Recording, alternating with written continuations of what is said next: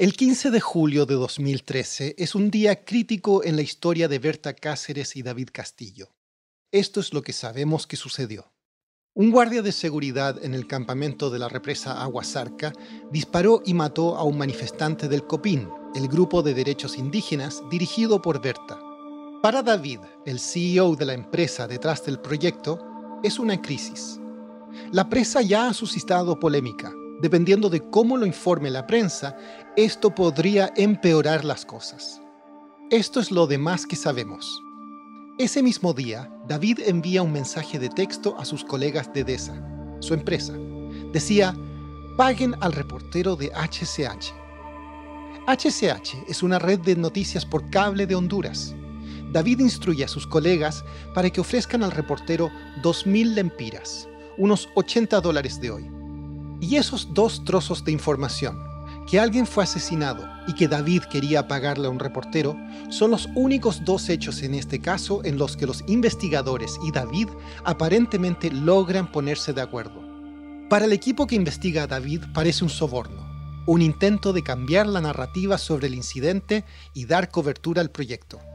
HCH no respondió a una solicitud de comentarios, pero David dice que su empresa sí hizo ese pago y que no había nada de malo en ello.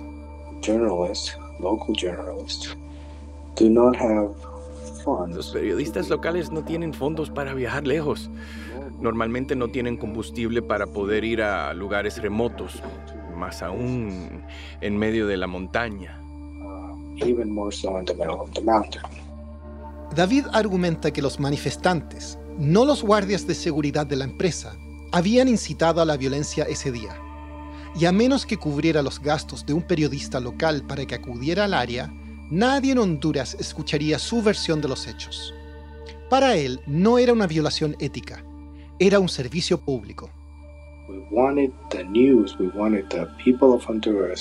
Queríamos la noticia, queríamos que la gente de Honduras supiera exactamente qué estaba pasando, qué estaba ocurriendo, de qué estábamos siendo víctimas durante este tiempo.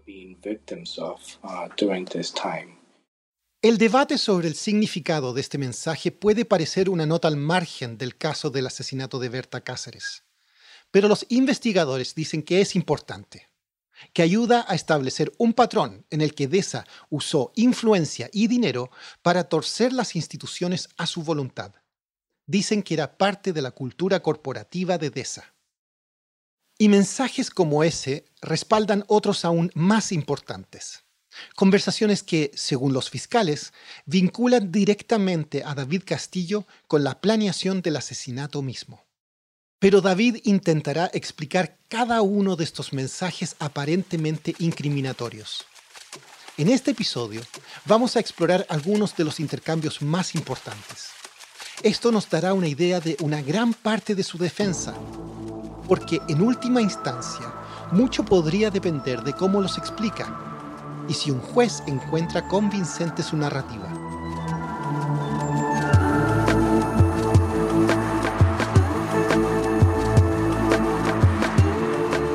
Somos Bloomberg Green y esto es Río de Sangre.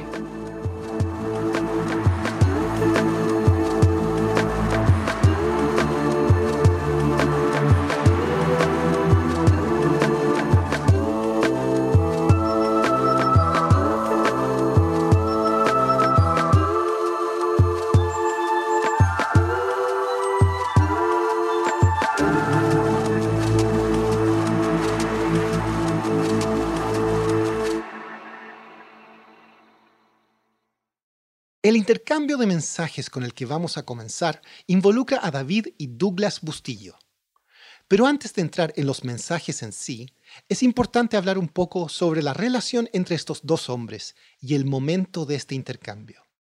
Bustillo, si recuerda, fue el jefe de seguridad de DESA en el campamento de Aguasarca. Y este intercambio de mensajes en particular ocurrió en noviembre de 2015. Eso es justo cuando Berta y el COPIN reanudaron sus protestas contra la represa.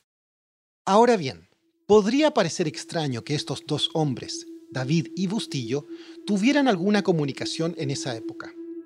Resulta que meses antes, en julio de 2015, David había despedido a Bustillo como su jefe de seguridad en Aguasarca, y dice que una de las razones por las que lo hizo fue porque Berta se lo pidió. Berta asked me personally to fire Bustillo from the project site. Berta me pidió personalmente que despidiera a Bustillo del campamento. Y cuando encontré la oportunidad, debido al mal comportamiento y la falta de criterio del señor Bustillo, fue despedido alrededor de julio de 2015. Lo atraparon conduciendo ebrio en un vehículo de la empresa, lo cual era inaceptable para nosotros. He got caught drunk driving in a company vehicle, which was unacceptable to us. Así que adelantémonos unos meses desde ese despido hasta noviembre de 2015. Bustillo ya no trabaja para David, al menos no oficialmente. Pero los mensajes muestran que David y Bustillo todavía están en contacto y todavía están trabajando juntos en algo. Ese noviembre, Bustillo le envía un mensaje a David, uno que los fiscales alegan es muy importante. Es aquel en el que Bustillo le habla a David del, cito, 50%. Los investigadores han alegado que estos mensajes se refieren a pagos realizados por David o su empresa a Bustillo y que los pagos están relacionados con el complot para matar a Berta. En este mensaje, Bustillo saluda a David por su nombre y escribe: complete el 50%. Tal como está escrito, se entiende literalmente como una solicitud. David le responde a Bustillo que se reúna con él en un restaurante Chili's en un centro comercial. Los investigadores creen que Bustillo está pidiendo un pago, la mitad del dinero que se le debe por ayudar a planear el asesinato y contratar a los sicarios. Dicen que una de las cuentas bancarias de Bustillo muestra un depósito de alrededor de $4,000 poco antes de esta llamada.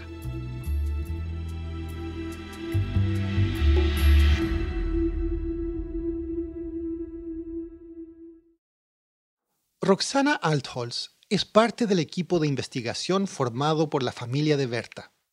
Dice que el momento de estos mensajes es importante. Es noviembre de 2015. Es el mismo mes en que Berta y el Copín reanudaron sus protestas en el río Hualcarque contra DESA. Esto después de más de un año de relativa calma en el campamento.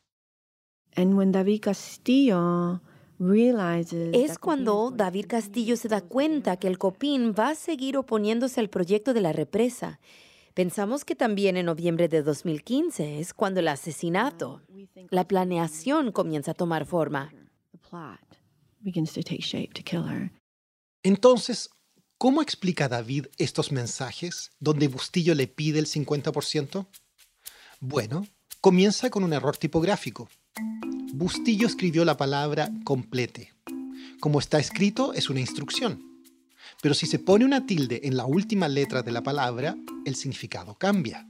Con tilde, la palabra no sería una instrucción, sería una declaración. Completé. Bustillo no puso la tilde en esa palabra. Pero David dice que esa era su intención, solo que cuando se escriben mensajes no se suele ser cuidadoso con la ortografía. Entonces, David dice haber entendido que el mensaje de Bustillo significaba completé el 50%. En otras palabras, Bustillo estaba diciendo que había terminado la mitad de un trabajo que se suponía que debía hacer. Recuerde, David ya había despedido a Bustillo, pero dice haber notado que aún podría ser útil. David asegura que nadie conocía a los manifestantes del Copín en Río Blanco mejor que Bustillo, su ex jefe de seguridad. Había vivido entre esos manifestantes durante años. David dice que el trabajo de Bustillo ese noviembre era convencer a 2 residentes locales, hombres que siempre habían estado alineados con el Copín en contra de DESA, para que se pasaran al otro bando, para que trabajaran con la compañía. So we had asked Bustillo that he knew them to recruit them. Entonces le pedimos a Bustillo, que los conocía, que los reclutara. El 50% se refiere al hecho de que había reclutado a uno de ellos, había completado lo que le habíamos pedido, al 50%. We had requested from him 50%. David dice que el segundo recluta potencial nunca resultó. So that is the context surrounding. Así que ese es el contexto que rodea el mensaje de Bustillo. He terminado el 50% del trabajo. No tiene nada que ver con financiación. It has nothing to do with funding. Así, David descarta todo este intercambio como algo sin importancia.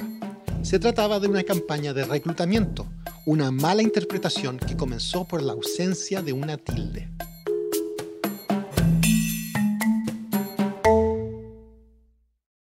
Esto nos lleva a otra cadena de mensajes importante.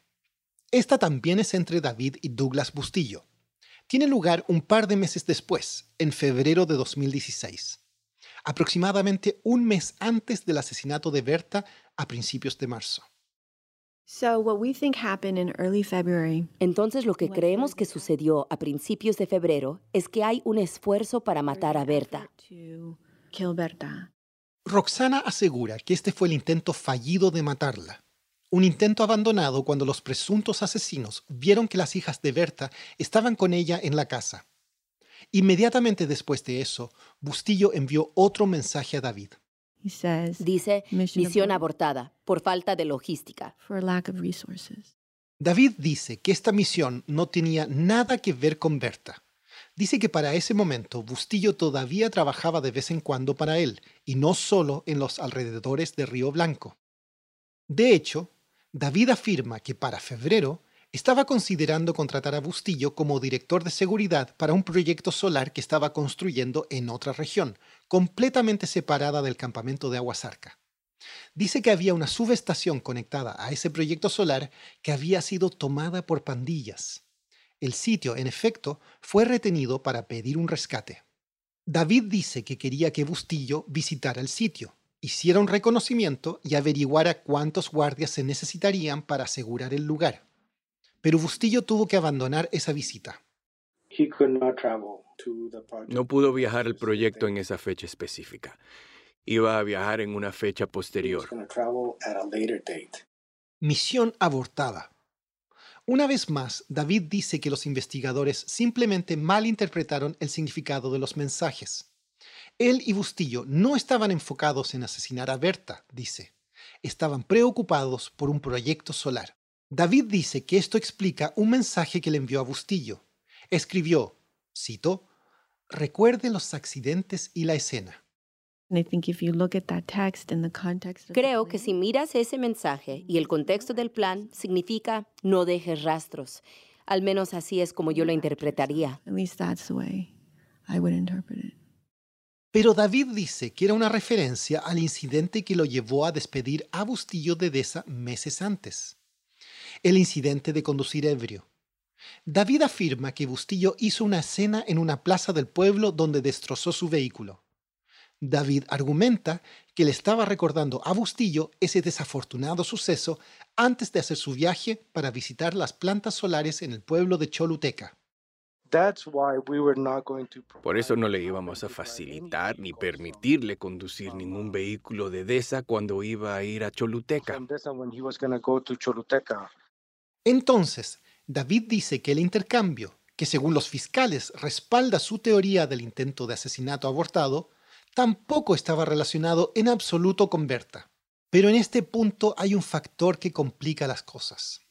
Los investigadores saben que casi al mismo tiempo que Bustillo estaba en contacto con David, también estaba en contacto con Mariano Díaz. Es el oficial militar cuyo teléfono fue intervenido casualmente como parte de una investigación sobre drogas y secuestro. Los fiscales dicen que Díaz también ayudó a coordinar el asesinato. Además, tanto Díaz como Bustillo estaban en contacto directo con un tipo llamado Henry Hernández. Hernández fue arrestado como uno de los sicarios que irrumpieron en la casa de Berta la noche del asesinato. La policía había usado datos de teléfonos celulares para ubicarlo allí, en el fraccionamiento esa noche. Y luego, Hernández admitió estar allí. No dijo que mató a Berta. Afirmó que esencialmente fue arrastrado allí contra su voluntad por los otros sicarios, a quienes implicó. Entonces, ¿por qué cuando se supone que Bustillo está trabajando con David en un proyecto solar, está hablando con Mariano Díaz y Henry Hernández al mismo tiempo? ¿Y por qué, una semana antes de todo eso, Bustillo mismo estaba en el fraccionamiento de Berta tomando fotos de su casa y según los datos del teléfono, volvería allí de nuevo, aproximadamente una semana antes del asesinato. David dice que no sabe por qué Bustillo hacía lo que hacía cuando se suponía que debía concentrarse en un proyecto solar. No sabe por qué Bustillo había estado en contacto durante el momento del asesinato con Mariano Díaz o Henry Hernández. David dice que solo sabe que no tenía nada que ver con él o su empresa. No, Monty, this has absolutely nothing to do with... No, Monte, esto no tiene absolutamente nada que ver con DESA. No tiene absolutamente nada que ver con el trabajo que le habíamos pedido a Bustillo.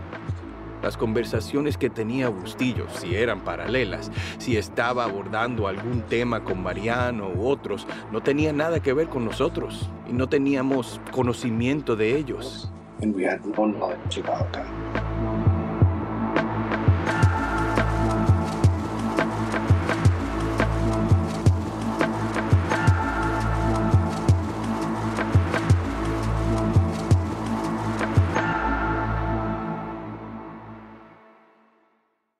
You know success when you see it. Or you think you do. The people in the spotlight. Athletes, actors, artists. But what about the people behind the scenes? You know, the ones who make it all happen. The lighting engineers, the sideline photographers, the caterers. They're small business masterminds. And if there's one thing they have in common, it's making their money work harder. That's why they have a business bank account with QuickBooks Money, where they are now earning a generous 5% annual percentage yield. Yes, 5% APY. Making your money work as hard as you do? That's how you business differently. Learn more about QuickBooks Money at quickbooks.com/5APY. Banking services provided by Green Dot Bank, member FDIC. Only funds and envelopes earn APY. APY can change at any time. Muchos de los críticos de David dicen que su explicación de sus mensajes a Bustillo revela un patrón. Dicen que David le escribió en un lenguaje codificado con el que buscaba oscurecer el significado. Y también argumentan que sus amistosos mensajes a la propia Berta eran parte de una estrategia similar, que al mismo tiempo que estaba planeando su asesinato, se estaba protegiendo a sí mismo y sembrando las semillas para su futura defensa. Billy Kite solía trabajar para Global Witness, una organización de derechos humanos con sede en Londres.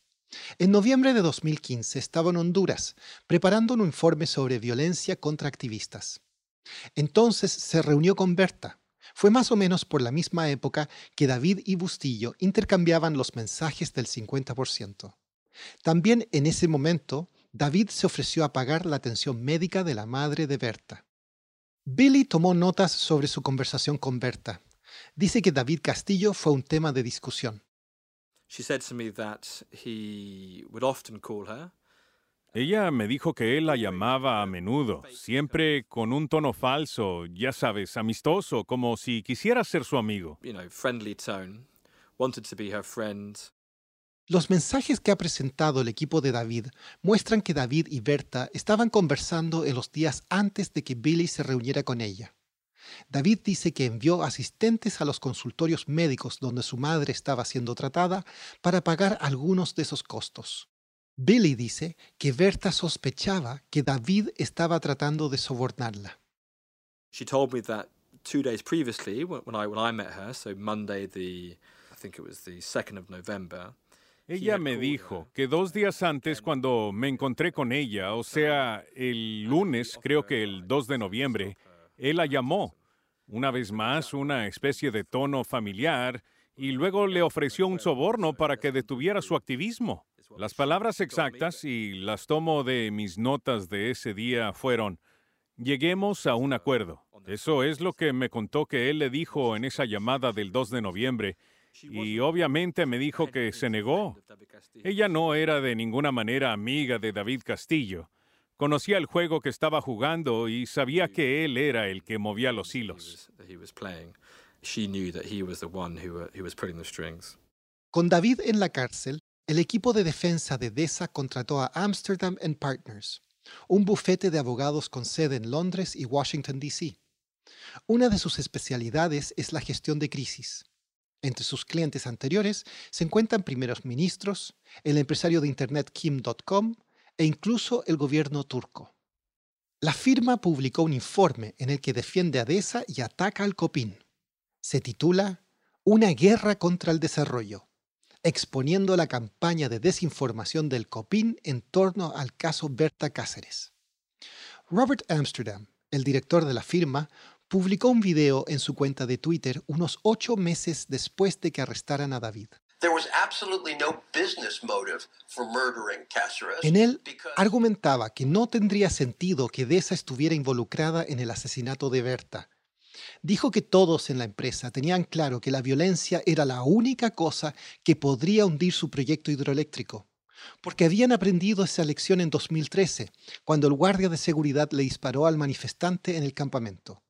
Y si algo le pasara a Berta, sería el fin de la presa. Amsterdam se refiere a los mensajes que Berta intercambió con un periodista suizo. Esto sucedió el 2 de marzo de 2016, aproximadamente 5 horas y media antes de que la mataran.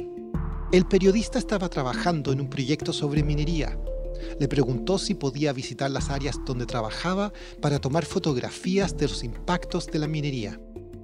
Berta le respondió: «Aquí no hemos permitido la entrada de mineras». Luego dijo: «Hay graves amenazas, muy graves, conocemos el tema, podemos hablar». El equipo de defensa de David cree que este intercambio de mensajes ilustra un punto importante. Berta se había ganado muchos enemigos en muchas industrias. Los partidarios de Berta no creen que se estuviera refiriendo a una amenaza específica a su vida por parte de una empresa en particular. Cuando Berta hablaba de la represa Aguasarca, a menudo advertía que podría ser una puerta de entrada a la minería.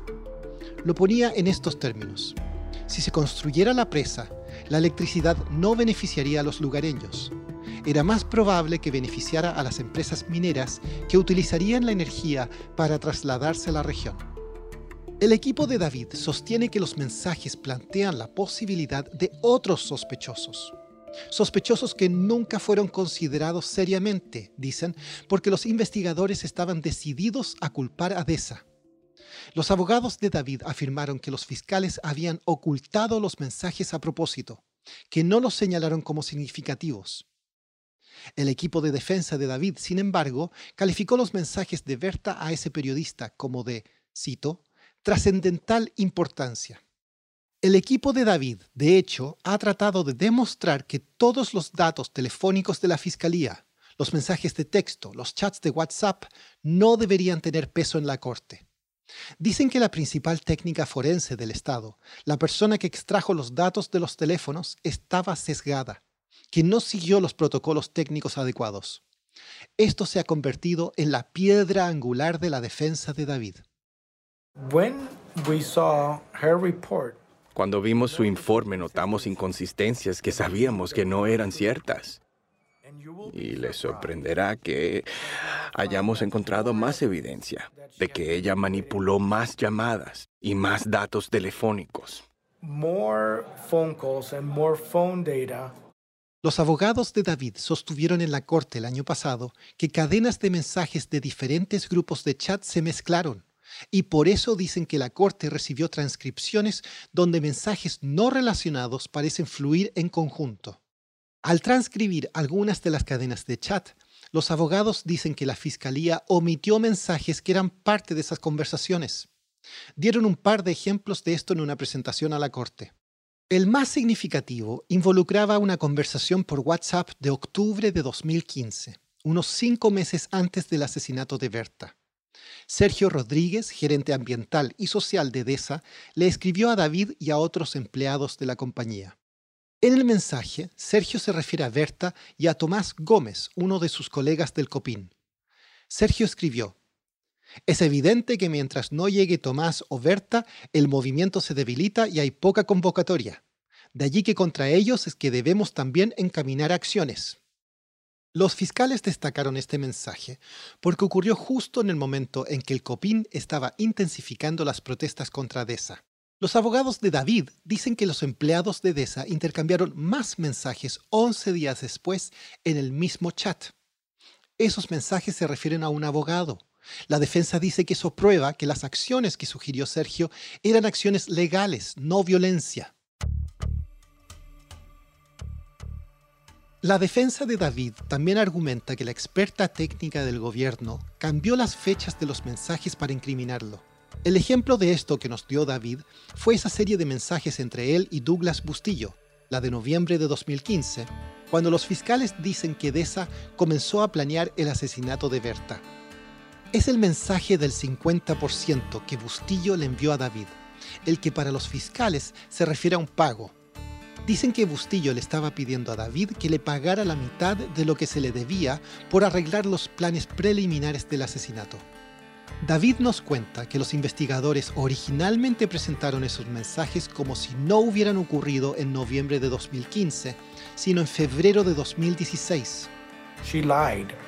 Did not happen Ella mintió. No sucedió en febrero. in February. Esto era muy confuso para Monty. Había visto referencias a esos mensajes varias veces y cada vez que los veía, claramente estaban marcados como ocurridos en noviembre, no en febrero. De hecho, la fecha de noviembre parecía central para la narrativa que Gaipe y el Estado habían reconstruido. Argumentaban que David y otros habían comenzado a planificar el asesinato en noviembre de 2015. Fue entonces cuando el COPIN retomó sus protestas y es cuando David y Bustillo intercambiaron esos mensajes del 50%. Febrero, en cambio, era la época del fallido intento de asesinato, cuando llegaron los mensajes de misión abortada.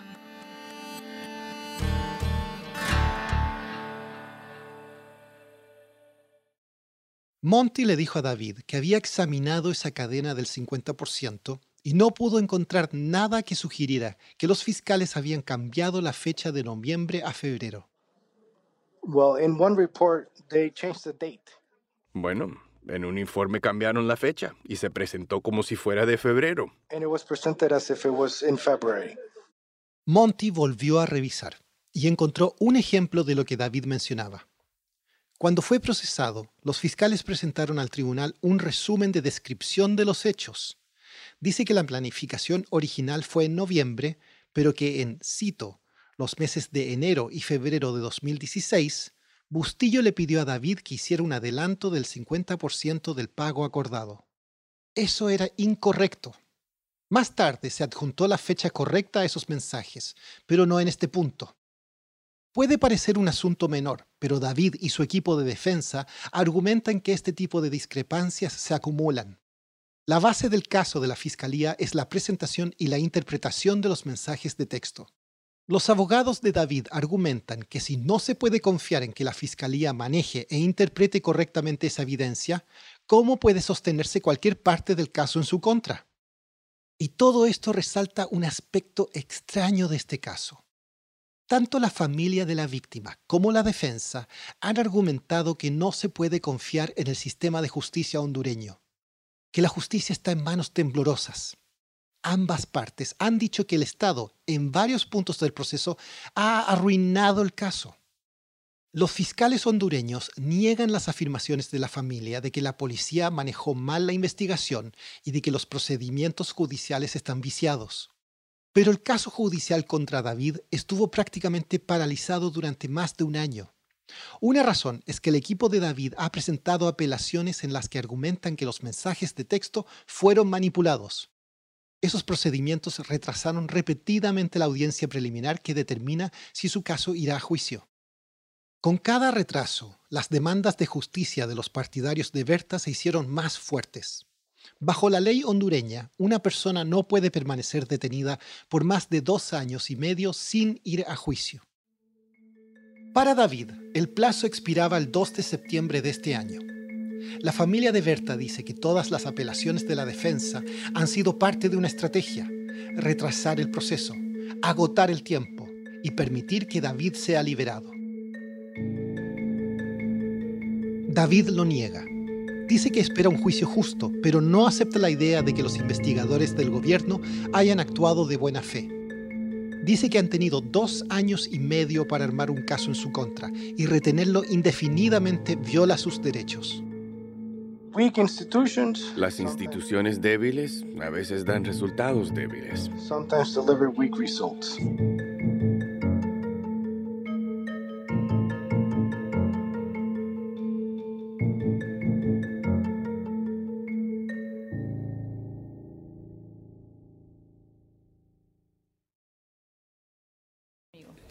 Prometo decir la verdad, Prometo decir la verdad, solo la verdad, solo la verdad, nada más que la verdad. nada más que la ¿Ha verdad. comprendido? Así es. ¿Cuál es su nombre completo? Una primera prueba del sistema de justicia hondureño en el caso Berta Cáceres llegó con los juicios de varios hombres que fueron arrestados casi 2 años antes que David. Entre ellos había 4 presuntos sicarios y un par de personas vinculadas a DESA. Uno de ellos era Sergio Rodríguez, gerente ambiental y social del proyecto Aguasarca. Otro era Douglas Bustillo, el ex jefe de seguridad acusado de planear el crimen con David y los demás.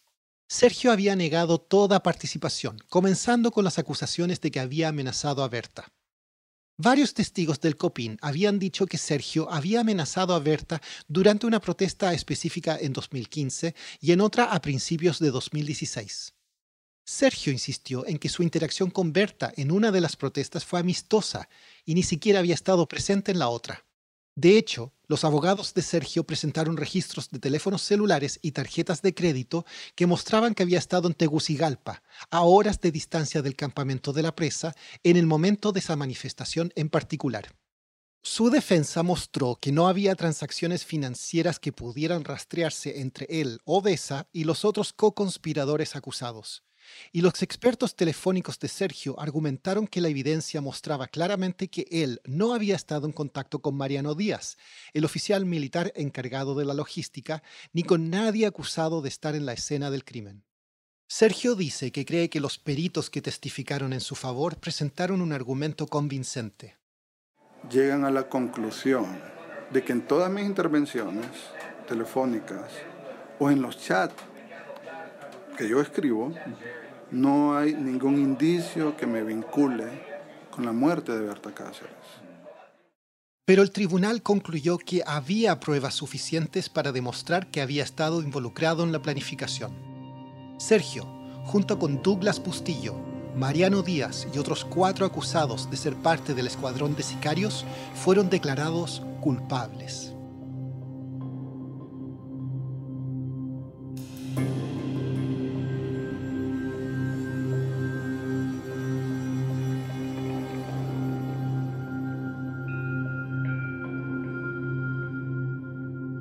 Algunos se han comprometido a luchar con apelaciones, pero en diciembre de 2019, un año después de ese veredicto, fueron sentenciados. Cada sicario recibió una pena de 50 años.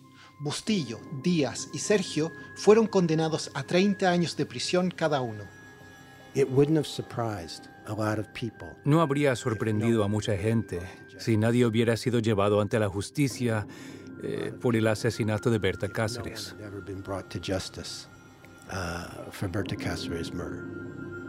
James Nealon, el embajador de Estados Unidos en el momento del asesinato, dice que las condenas por homicidio exitosas en Honduras son extremadamente raras y las sentencias severas son prácticamente desconocidas. Él considera que la presión internacional, así como alguna ayuda práctica durante la investigación, han convertido este caso en particular en una historia de éxito casi sin precedentes. Lo veo como un gran logro, porque si sabes tanto de Honduras como yo, sabes que podría haber sido de otra manera. Por eso estoy orgulloso del trabajo que hizo mucha gente en ese caso. Obviamente los hondureños estaban en el centro de todo esto, pero hubo gente de la Embajada de Estados Unidos que hizo un trabajo fabuloso y no reconocido en ese caso. Y creo que puedo decir con seriedad que no habríamos obtenido este resultado si no hubiera sido por su trabajo. I think I can say with a straight face that you wouldn't see the result that you've seen if it hadn't been for their work. La familia Cáceres aplaudió los veredictos, pero ciertamente no celebraron. Le recordaron a la gente que los que habían sido sentenciados eran jugadores de nivel relativamente bajo en un esquema mucho más amplio. Temían que todo quedara ahí, que la gente pensara que estas condenas equivalían a hacer justicia. Pero la familia creía que Sergio y los demás simplemente estaban siendo sacrificados para proteger a los verdaderos criminales en este caso, los ejecutivos como David Castillo y los inversionistas detrás de su empresa. Apenas unas semanas después de que Sergio y los otros 6 fueran condenados por el asesinato, una agencia del gobierno hondureño anunció que estaba buscando $1.000 millones para la construcción de 54 nuevos proyectos hidroeléctricos en todo el país. La hija de Berta, Bertita Isabel, dice que ese anuncio se sintió como una bofetada. Entonces nosotros dijimos, por ahí no vamos a lograr lo que nosotros estamos buscando. Porque eso, digamos, nos insultaron con esa noticia, insultaron la memoria de mi mami y dijeron, bueno, ustedes pueden lograr que estos 7 pobres ahí los dejen en la cárcel, 30 años, 50 años, pero tenemos un montón de proyectos más que vienen a lucrar, porque ya no se trata de la energía, no se trata del derecho a la energía, no se trata de eso, se trata de ganancia económica y punto. Mientras tanto, el caso de David parecía no ir a ninguna parte. Pero en agosto de 2020, la Corte hondureña hizo un anuncio sorpresa.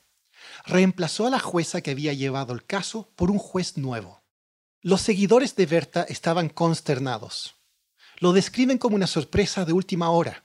En solo 2 semanas expiraría el plazo para mantener a David bajo custodia. Si no se fija un juicio, por ley, David podría ser puesto en libertad. El COPIN publicó un comunicado. Esto somete el proceso a formas de manipulación y argucias procesales. Y no fue solo el COPIN el que expresó alarma. El congresista de Nueva York, Eliot Engel, declaró: insto a las autoridades hondureñas a que actúen con rapidez para llevar a Castillo a juicio y hacer justicia para la familia Cáceres. Más tarde, esa misma semana, finalmente se llevó a cabo la audiencia preliminar en el caso de David. Los abogados de David argumentaron que los mensajes de texto telefónicos fueron manipulados y no se podía confiar en ellos. Los fiscales argumentaron que las pruebas en su contra eran claras y definitivas. La Corte ya ha tomado una decisión. Finalmente, ¿David Castillo irá a juicio o saldrá libre? Eso es lo que viene en el final de temporada de Río de Sangre.